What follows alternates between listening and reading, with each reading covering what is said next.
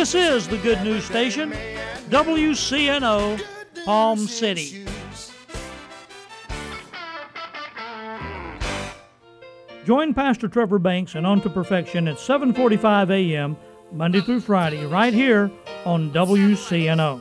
All these things people talk down upon and thought they'd never be, but look, here they are. Why? Because somebody had a seed, and they didn't listen to the naysayers. They didn't listen to the gloom and doom. They didn't listen to the doubting Thomases. They listened to God. I'm going to tell you something. God knew that there would be automobiles in that, but God didn't create them. God gave us the seed. Portions of WCNO's broadcast day are underwritten by Palm Beach Ironworks, specializing in structural steel fabrication and installation. Palm Beach Ironworks also provides machine shop services, welding, press brake, shear and brake, and they work with steel, stainless steel, or aluminum. Located at 7768 Belvedere Road in West Palm Beach Ironworks can be reached at 561-683-1816. Good morning. I'm Pastor Bob Tarbus, your host for the Revealing Truth radio broadcast. I want to invite you to listen in today as Pastor Jason Baumgartner takes us on a journey through God's Word that will reveal truths for our lives. John 8:32 says, "And you shall know the truth, and the truth shall set you free." Grab a pen and take some notes, and let the Holy Spirit reveal the Father's heart to you. Testify of His nature when you talk about what He's done. Every time you testify, you make the world aware of the nature of the God that you serve. Aware of His ways, aware of His nature. I mean, there's people that'll never come to church, but they'll listen to your story. I've shared my testimony at least 100 times this year, and only one time inside this service. To a lot of folks that'll never come to church. There's not a Thursday night that goes by when I ride that I don't share my testimony with somebody about how I went to jail and how I found Jesus. Come on. And I do that because your testimony, when you share testimony, it creates an expectancy in the hearts of those people that are hearing it. And if God did it for you, He'll do it for me. I mean, that word testify in the Hebrew actually means this. It means to do it again. Testify literally means to do it again. Somebody say to do it again. Do it again. So every time I testify, guess what I'm doing? I'm doing it again. I'm doing it again. Come on, somebody. Every time I testify, I'm saying He'll do it again. If He did it for me, He'll do it for you. He'll do it again. So when I tell my story, what I do, I create an expectation in the heart of those that are listening, and they're hearing it. Huh? It might be my miracle this week, but it'll be your miracle next week. If the Lord done it for me, He'll do it for you. He'll do it again. Somebody say He'll do it again. He'll do it again. And it builds faith for people to see the character of God and understand the character of God so that they can begin to believe the impossible for themselves. Huh? I don't know about you, but when the devil comes to me and he says, you ain't going to make it down there. You can't pay the bills down there. You ain't never got enough money coming in every month to pay all the bills you got in that ministry. The school ain't going to make it. The football team ain't going to make it. Your high school's going to close down. You got this big dream for a football team in a high school. You can't even keep high schoolers in it. The devil talks to me that way. You know what I have to do? I say, shut up, devil. You know what you're talking about. If He did it for me then, He'll do it again now. God didn't bring me this far to let me go. He has a vision and a purpose for this ministry, and if He did it then, He'll do it again. Come on, somebody say He'll do it again. And when I share that testimony, it creates an expectancy in the heart of those people that hear it, and all of a sudden they believe He'll do it again. Revelation 19:10. Revelation 19:10 says, "And I fell at His feet to worship Him. But He said to me, see that you do not do that. I am your fellow servant and of your brethren who have the testimony of Jesus." Listen to this. Now watch this. Pay attention to this. This is very important. I don't want you to miss this. Who have the testimony of Jesus, worship God. Watch this. Everybody see this? For the testimony of Jesus, everybody with me? Yes, sir. Is what? Here we go. For the testimony of Jesus is, everybody all together. The spirit of prophecy. Isn't that interesting? For the testimony of who? Jesus. Is the spirit of what? Prophecy. Every time you testify about Jesus, the testimony of Jesus is the spirit of prophecy. Now watch this. If testify means to do it again, every time I testify, What am I doing? I'm prophesying. Yes. You say, well, I didn't know I could prophesy. I didn't know I had that gift of prophecy. Every time you tell somebody what Jesus, oh, come on now, has done in your life, you are prophesying. Come on, amen? Yes. Listen to this. Testimonies will become your inheritance. Somebody say that with me. Testimonies will become my inheritance. Testimonies will become my inheritance. And they'll bring things, they'll change you, they'll shape you. I remember when I was a little kid and I had this testimony about my great-grandmother, my mother's grandmother, who got dropped off at a Bible study and said, I'll just walk home. And it was a few miles down a dirt road, and it was getting dark. She didn't know how fast it was getting dark.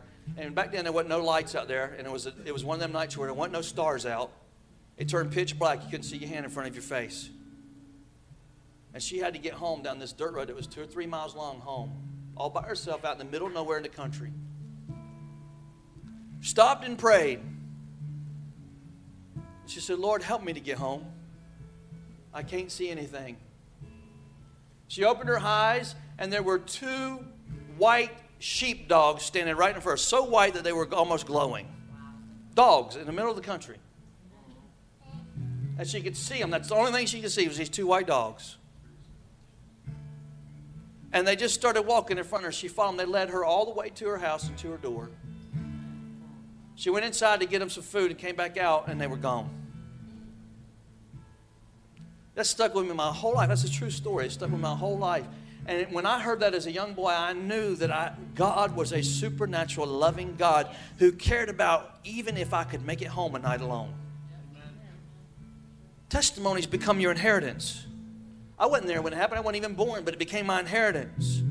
Listen, we have to remember the testimonies of our fathers, and we need to testify of the Lord's work in our life, because that spirit of prophecy will become our inheritance to the next generation. When you tell your kids and they tell their kids, this is important.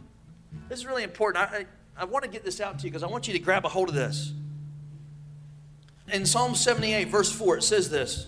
Psalm 78, verse 4. I wasn't going to read this. I was going to cut it out, but I want to put it in there.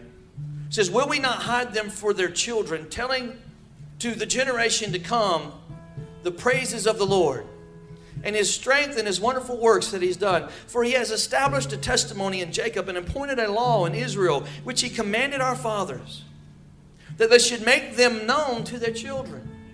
In other words, we tell our kids that the generation to come might know them, that the children who would be born, that they might arise and declare them to their children, that they may set their hope in God and not forget the works of God, but keep his commandments, and may not be like their fathers, a stubborn, rebellious generation, a generation that did not set its heart aright, and whose spirit was not faithful to God. Listen to this. Listen.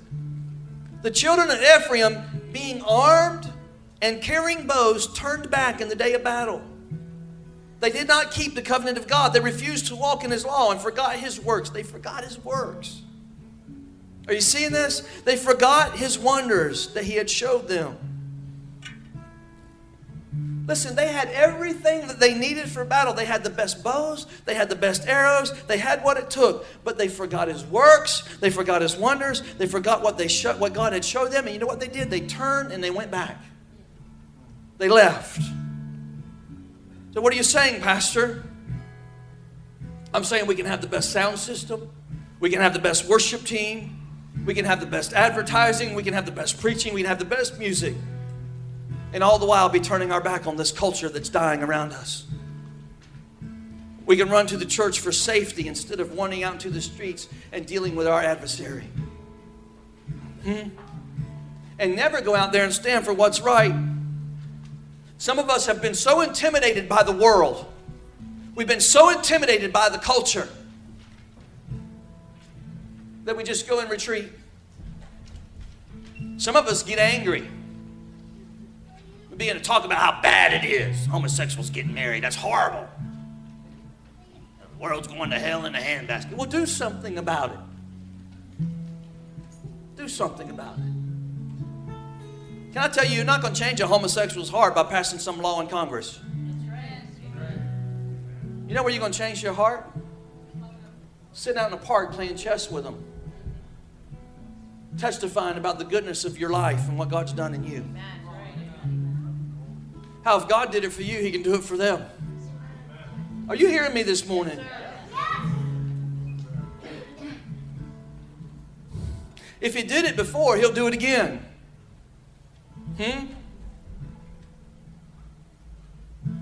Listen, He said, Joshua, take these stones, leave them there. Go to Jericho. See the walls come down in Jericho. Fight the battle. Then come back to these stones and remember what I did. After you go to Jericho, go to Ai. And you're going to get it wrong in Ai because you didn't obey me. Then go to Gilgal and repent and remind yourself, if I did it before, I'll do it again. And He said, the day's going to come, Joshua, when these kids are going to see these stones out there in the field, and they're going to go, what do these stones mean? And you'll tell them. Listen, can I just tell you this? If we don't have ceremonial stones, if we don't have testimonies, there won't be any answers to the questions. You follow me? There won't be any answers to questions. Dad, why do I have to go to church? How are you going to answer that if we ain't got no testimonies about what going to church means? Well, I don't know why we go to church. We just go because we have to. If we don't, the pastor will look at us funny on Monday. That should not be your testimony. Come on. Dad, why do I have to tithe? I really need all the money that I got. What do these stones mean? I don't want to be a church that's just talking about power. I want to have a church that has the testimonies to back it up. Amen? I mean, the world can out-talent us. The world can out-finance us. The world can out-play us. The world can out-advertise us. But the world will never out-demonstrate us. Never. You need to know that this morning. Pharaoh's magicians couldn't do it. The prophets of Baal on Mount Carmel couldn't do it. The soothsayers of Jesus' times couldn't do it. They come along and they said, she's just sleeping. Come on now. Laughing at Jesus like Jesus didn't know what he's doing. Can it be that the church today has just become too intellectual? Too smart for its own good, too creative. We analyze things too much, and we no longer pick up the rocks out of the middle of our stuff and create testimonies of the goodness of God and what the Lord has done. Maybe we're just too interested in ourselves. I'm going to close. Paul said this. He said, I didn't come with enticing words of wisdom.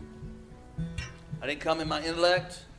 I didn't come to teach you some real deep revelation today. He said, I just came in the demonstration of the power of God. Because it ain't really about me, it's what He's done. And I can testify to the fact that God has done great things. God wants to demonstrate His power in this church. And there's a power to your testimony. I'm going to tell you, I'm going to give you one clue that's going to help you. I'm going to give you one thing that's going to really help you in your life to live an overcoming life right now. Don't miss it. Whatever you're struggling with right now in your life, whatever is beating the tar out of you that you don't think you can overcome, stop focusing on that thing and start talking about how good God has been in your life. Start talking about Jesus to people around you. And that thing in your life that has been dogging you will go away. Because the power of testimony will become the most prevalent, most relevant thing in your life. And you'll start having that overcoming victory. Instead of being all down in your mess, it'll lift you up out of your mess. And you'll become the overcomer that God's called you to be. I want to challenge you today to put some memorial stones in your life out of the middle of your mess. And see the goodness of God today.